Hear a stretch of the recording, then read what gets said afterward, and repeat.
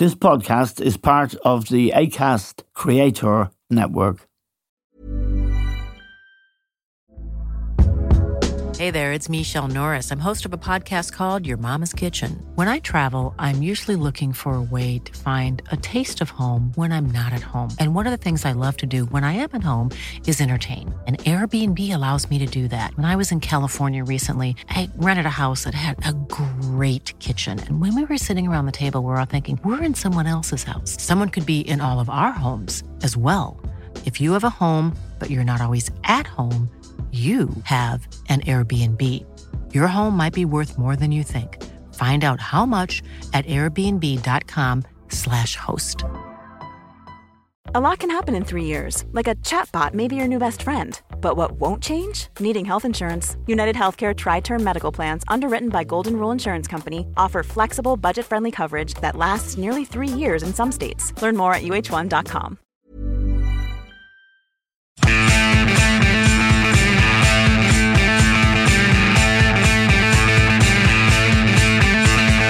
Hello and welcome to The Stand with Eamon Dunphy. Now, with all the geopolitical crises we're facing, anything from climate change to the war between Russia, Ukraine, and latterly, of course, the Israeli-Palestine conflict, which is truly heartbreaking to witness, the place of Europe in the world is becoming a little bit unclear. The big powers are Russia, of course, China, and the United States of America. And they are the ones who appear to be the ones that matter. Where Europe stands is much more interesting. And of course, from our point of view in Ireland, much more important. And to discuss this now, we're joined by Suzanne Lynch, Associate Editor and journalist with Politico. Suzanne used to be the Irish Times US correspondent, and it's a pleasure to welcome her to The Stand. Suzanne, thank you very much for joining us. I read an interview in the FT with Michel Barnier, who was the European negotiator for Brexit, and therefore a fascinating character, someone that commanded the respect of everybody, even begrudgingly, I think, by the British. He's still active in politics, and in this interview, he suggested that on the question of immigration, France should be much stricter.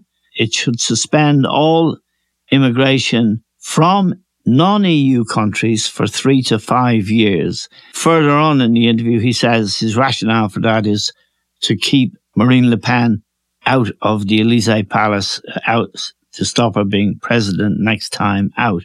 So he's, if you like, highlighting the fact that immigration is a big problem.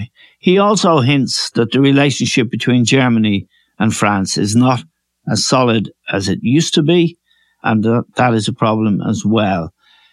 What I want to ask you, Suzanne, is this.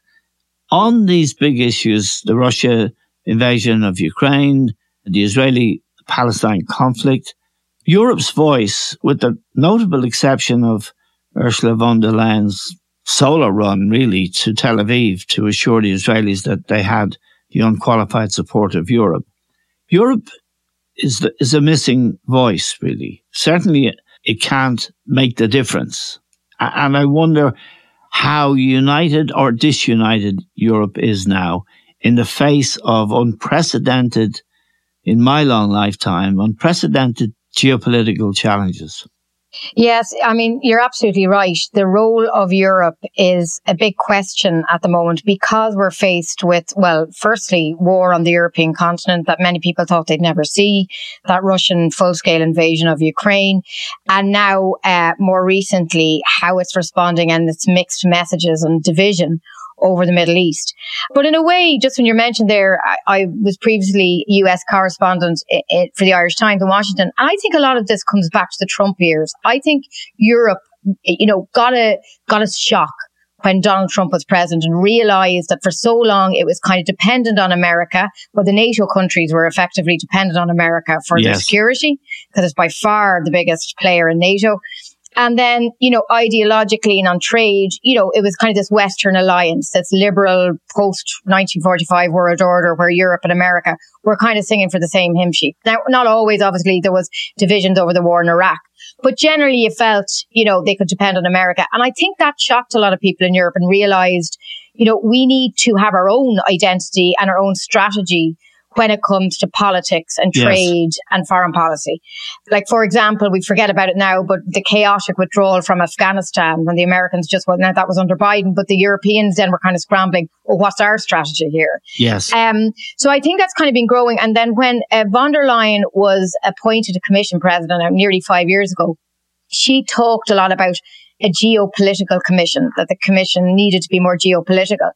And this ambition that the EU should be more geopolitically minded and make decisions maybe about trade or whatever through that geopolitical lens was welcomed by many. But then, as we saw over the last few weeks, how fraught that issue is. The problem is if you're going to be geopolitical, like what issues are you going to stick your neck out on? Look what happened when she, as you said, she went on the solar run to Israel and completely got backlash from member states and didn't see that coming. So it's very complex when you're trying to act as a geopolitical commission and yet you're the European Commission, you're not the European Council, which represents member states. And within that European Council, there are 27 member states with very different ideas on a lot of issues. Not all, but on a lot. So in a way, I think she's kind of tested the boundaries of that. And now the EU is at this interesting stage where, like there are elections coming up next year. There'll be maybe she'll be back again for another 5 years. But this question of where the EU's role is in the world, I think is still up for debate. And some countries like France, you mentioned there, I think France wants a stronger Europe. Macron is a very strong character. They have a big kind of military industry, defense. They want, activity in the Indo-Pacific and, they want a stronger Europe. So that's important. But I think the Israel issue and the controversy over that has revealed how divisive and how sensitive the whole issue can be. Yes. And without unity of purpose, the European Union will find it probably impossible to be a player in these big negotiations. For example, on the Russia-Ukraine matter, Hungary, for example, Orban is close to Putin in relative terms. On the Israel-Palestine, Ireland seems to be ahead of the game in terms of its support for Palestine, but that isn't universal across the European Union either. The relationship between France and Germany used to be the important and defining relationship in the European Union, Suzanne, didn't it? Mm-hmm. And now the relationship between Macron and Scholz, the German Chancellor, appears to be cool. And is that accurate, do you think? Yeah, you're absolutely right. This kind of Franco-German engine has always been at the centre of the EU. And actually, since Brexit, one thing I've noted over the last few years about being back in Brussels, obviously Britain is no longer in the EU, but that's got implications for the balance of power within Europe because you had France, Germany, and maybe Italy, the third largest country then, and Britain at the time. And they kind of balanced each other out. And as a result of Britain leaving, it's allowed France and Germany, I think, to become that more powerful, particularly France. And then on a lot of issues, particularly when it comes to free trade, Britain is an absent voice there. And that would have been a country that Ireland and a lot of northern countries in the EU would have aligned with. Whereas now the French are definitely pushing a more kind of protectionist Europe. They always have seen it that way, but that's not something like a country like Ireland would necessarily agree with. So I think that's changed the dynamic. And then Macron and Scholz, they have kind of clashed, Germany and France, a bit over kind of complex stuff about subsidies. During the energy crisis after the war in Ukraine, some of the rules in the single market were suspended temporarily. And you could see these big countries then ploughing money into their own industries, a big heavy industry in Germany and France, whereas countries like Ireland or other, say, Nordic countries don't necessarily have this huge industry. What they want is actually to trade with other countries outside Europe. So when France goes on about strategic autonomy and how this is the new buzzword and how Europe needs to fend for itself and have much more of an industrial policy, you have a lot of countries saying, hang on, well, that's not what we want. We're small countries. We don't have that kind of resource. And frankly, free trade and open trading patterns has worked well for our economy, they would say. So France and Germany, they are still, I still think that what actually happened, I mean, people don't say this really, but every country has have issues that are no-go for them. Like, for example, for Ireland, it would be taxation. Yes. The Belgians, for example, are trying to resist. They're trying to put in new sanctions on Russia, and diamonds are being affected, and the diamond industry is big to Belgium. So everybody's got their thing. And I think France and Germany kind of tiptoe around each other, and they kind of let each other win certain files, or they might back each other around the EU table when they know it's a big issue for them. So, like, one of the big differences between the two is nuclear. Angela Merkel famously announced the phase out of nuclear energy in Germany. Yes. And then there was lots of debate once the Russian invasion of Ukraine happened, and everyone realized, including the Germans, they were so dependent on Russian gas. Everyone, like a lot of people said, well, maybe we shouldn't have phased out nuclear. Absolutely. Yeah. And then France is very pro-nuclear. It's got huge, nuclear energy. So that's something that are really different ideologically, but they don't kind of, on EU rules, they don't kind of step in each other's core. They say, well, let them do that if they want, kind of thing. But I think what's very interesting is the state of the German economy in particular. And, they're now a budget, they're struggling with deficits. The government there is quite weak. They have a coalition government, and Scholz, I think, is very busy trying to keep that coalition government on the same page. And doesn't seem to be, honestly, that present, that, visible, nothing like Angela Merkel was in Europe. Macron is definitely a stronger character. Although a lot of people would say, then getting back to your first question, that when the Russian invasion happened, neither of them kind of realized it was coming. And that's why von der Leyen stepped in and was a much stronger figure that the Americans were dealing with. So I think it's been a bit of a wake-up call for both those countries that this invasion of Ukraine happened on their doorstep in the edges of Europe. And now, of course, the situation in the Middle East. There's interesting polling out that Michel Barnier referred to in an interview with the Financial Times. And it's very recent. The UK left. In the latest British polls, 57% of Britons say it was wrong to leave. 33% say it was right.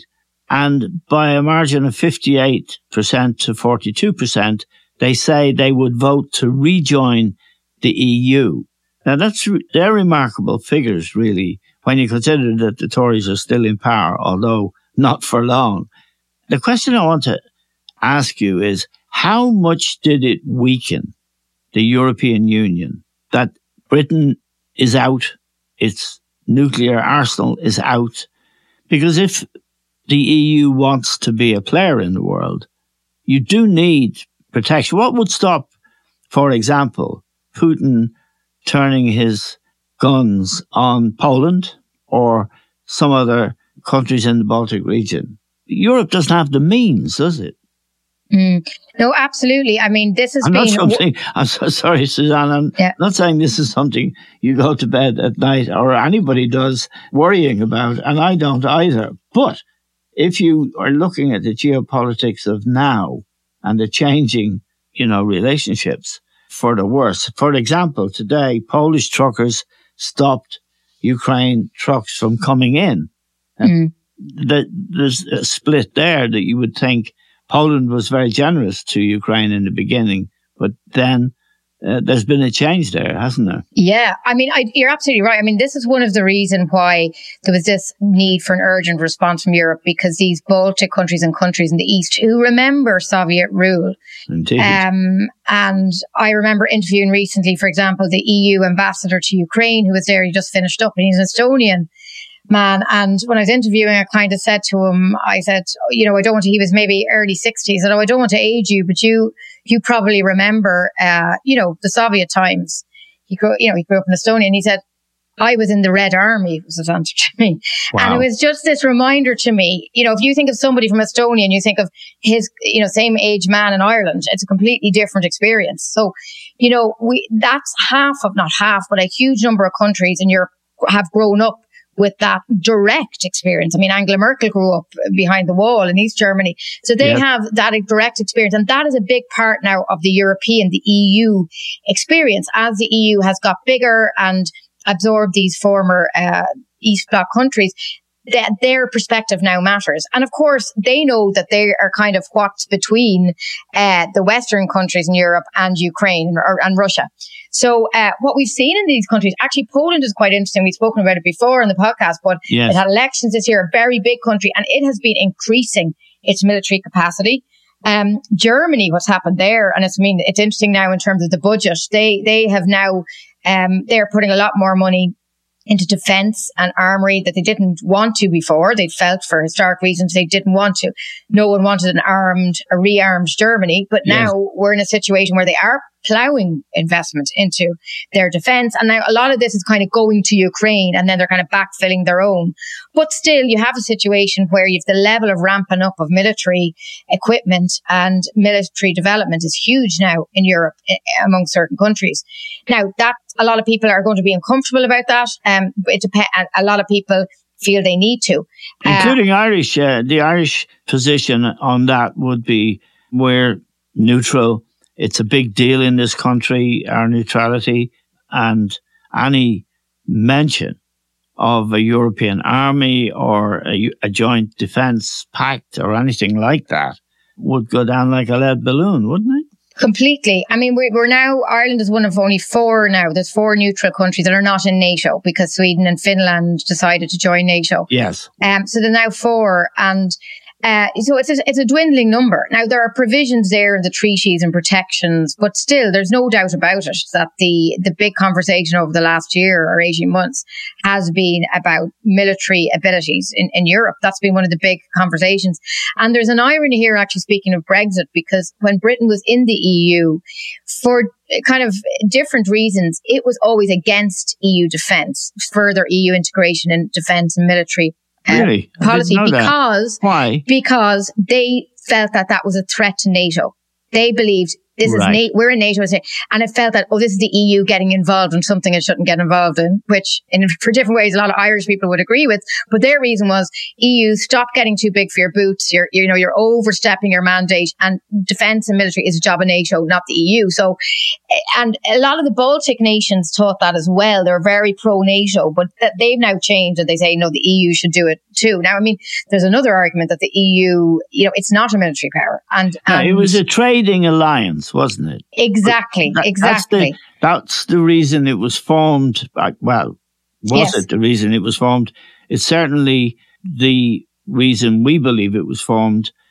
But in this very changed world, Suzanne, there are dangers. Russia is a danger. For example, there's also a willingness of, say, Orban. Hungary was under Soviet rule. Poland, I was in Poland and Hungary and Czechoslovakia when the Russians were in control. It was a living hell. I was there playing football, but you could see it. The poverty, the food, the inequality. It was deeply shocking. And you would think that anybody who had experienced that would never want to think about Russians being on the move again. But Putin has expressed his view that the greatest tragedy of his lifetime was the breakup of the Soviet Union. And of course, then, if the EU, which it looks like it will eventually enlarge and add some of these countries, like particularly Ukraine, that is bringing the EU closer, literally, to Russia. Now, if you add to that, Suzanne, sorry to interrupt you, Donald Trump, with his dislike of NATO, he'd probably second term, nothing to lose, abandon NATO. So where are we then? Well, absolutely. I mean, that's a big fear here. A lot of people are talking about, when I meet, lots of people are saying, will Trump get back in? What does that mean?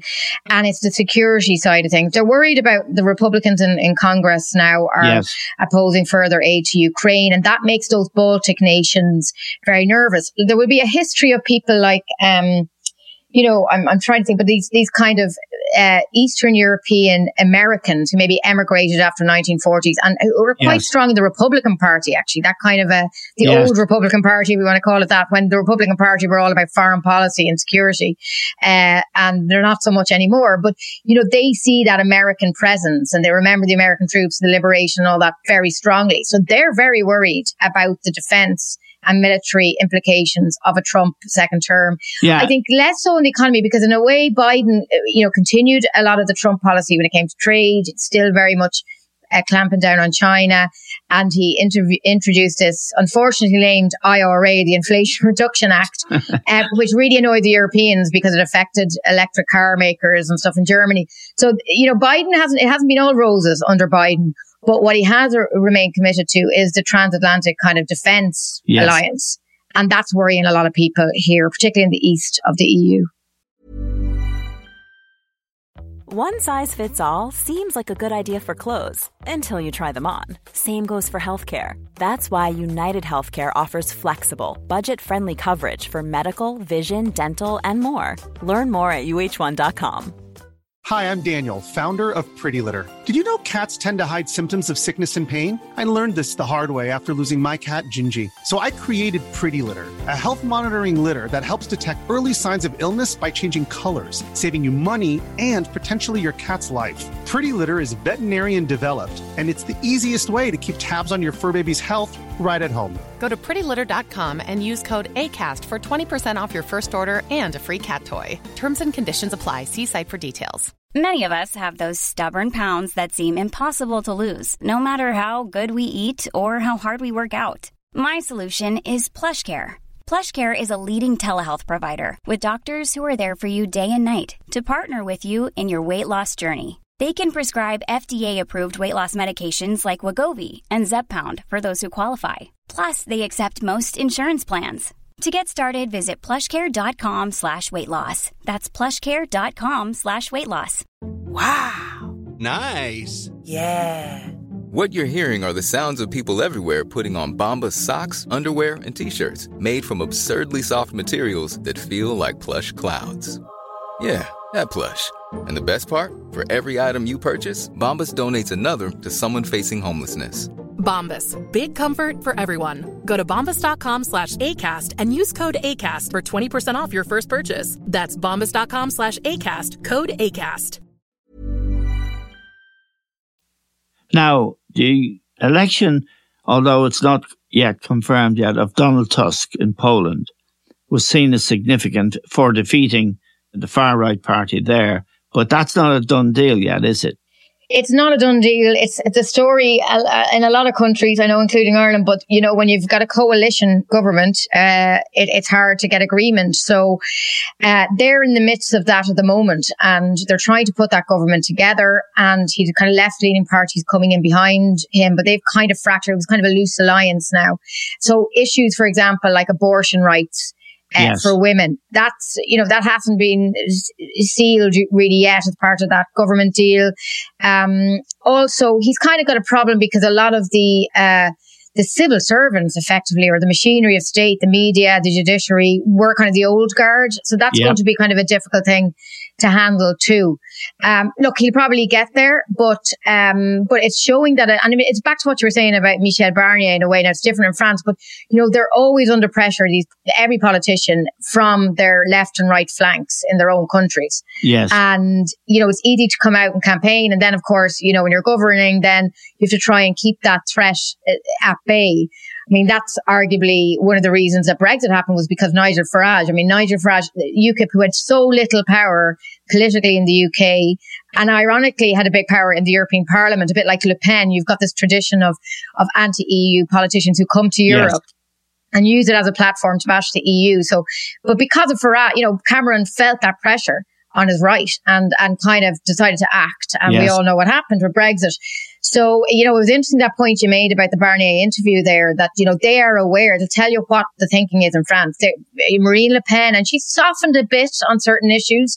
Like, you don't hear a lot of these right-wing anti-EU politicians saying anymore that they want to leave the EU. Like, you don't even hear Viktor Orban saying that.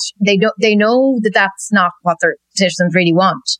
They're trying to maybe change it, and they're trying to, clamp down. The immigration issue is a really hot button issue, and those kind of things. So, and Barnier sort of focuses very much on that. He's going to have another run in the next French general election, or presidential election rather. He's going to have a run. He says the reason is to keep Marine Le Pen from becoming president. And just a general, is there optimism, Suzanne, in Europe, that the 27 that are now in, can find enough cohesion and resolve to be a force for good? I mean, if you were to ask the question, who speaks for Europe now in this geopolitical crisis that we are facing? Who speaks for Europe with the authority and the ability to direct policy and even change it? Yeah, I mean, I don't think the leadership that was once there, and I'm mentioning Angela Merkel as the obvious person. Now, we can talk about her legacy, and obviously it became, more controversial. She was undoubtedly running Europe. I mean, she was the Queen of Europe, she was called, and I used to see it here in the summits where, nothing was happening without her. She'd be having side meetings with some of the big prime ministers at summits, and really that's where the decisions were being made. Macron is trying to be in a way, but I think he's got a few things wrong, particularly the misjudging Putin and trying to speak to Putin in the early days of the war. I mean, one of the interesting issues as well for Ireland, because you're right about who speaks for Europe, and von der Leyen tried to with the Israel-Palestine issue, and it backfired.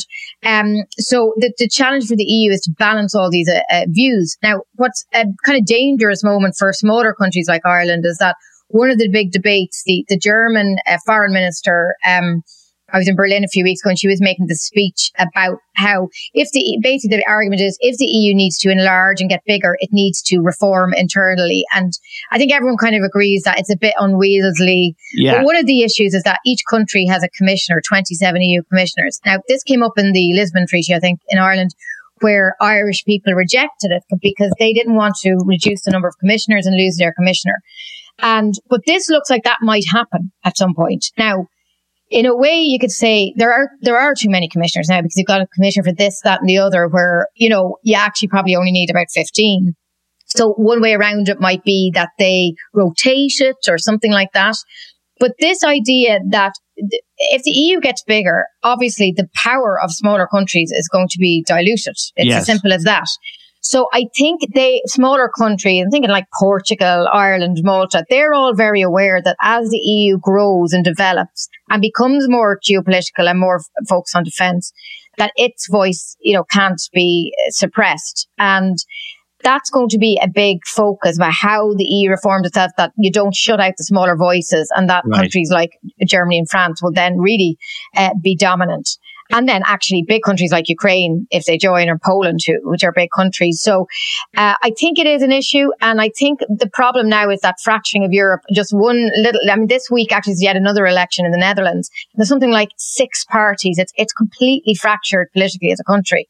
And it's just an example of how difficult it is to get one strong view on something within each country, let alone within the EU. So it is a real challenge. Just a final question or point, Suzanne, about their European elections next year, correct? Yeah, that's right. Yeah, in June. How significant will they be in your view? They will be. I think they're going to be a very good sign of where the political temperature is. So, each country sends their MEPs, Ireland will, and in a way, particularly in a lot of countries, they're not that important. But at the end of the day, the people that they send, that people choose to send to Europe matters. And everyone will be watching to see if there's more of a right-wing tilt. Yes. If you get these hard right people coming into the European Parliament. Yes. Now, we thought this might happen like in Poland. There's been signs that it might not, but it is going to be significant. And then once those elections happen, then what happens is that triggers a process where all the sides kind of negotiate who are getting the top jobs as the head of the European Commission and Council and all these jobs. So they're supposed to kind of reflect the makeup of the European Parliament, but a lot of the time it's kind of done behind closed doors.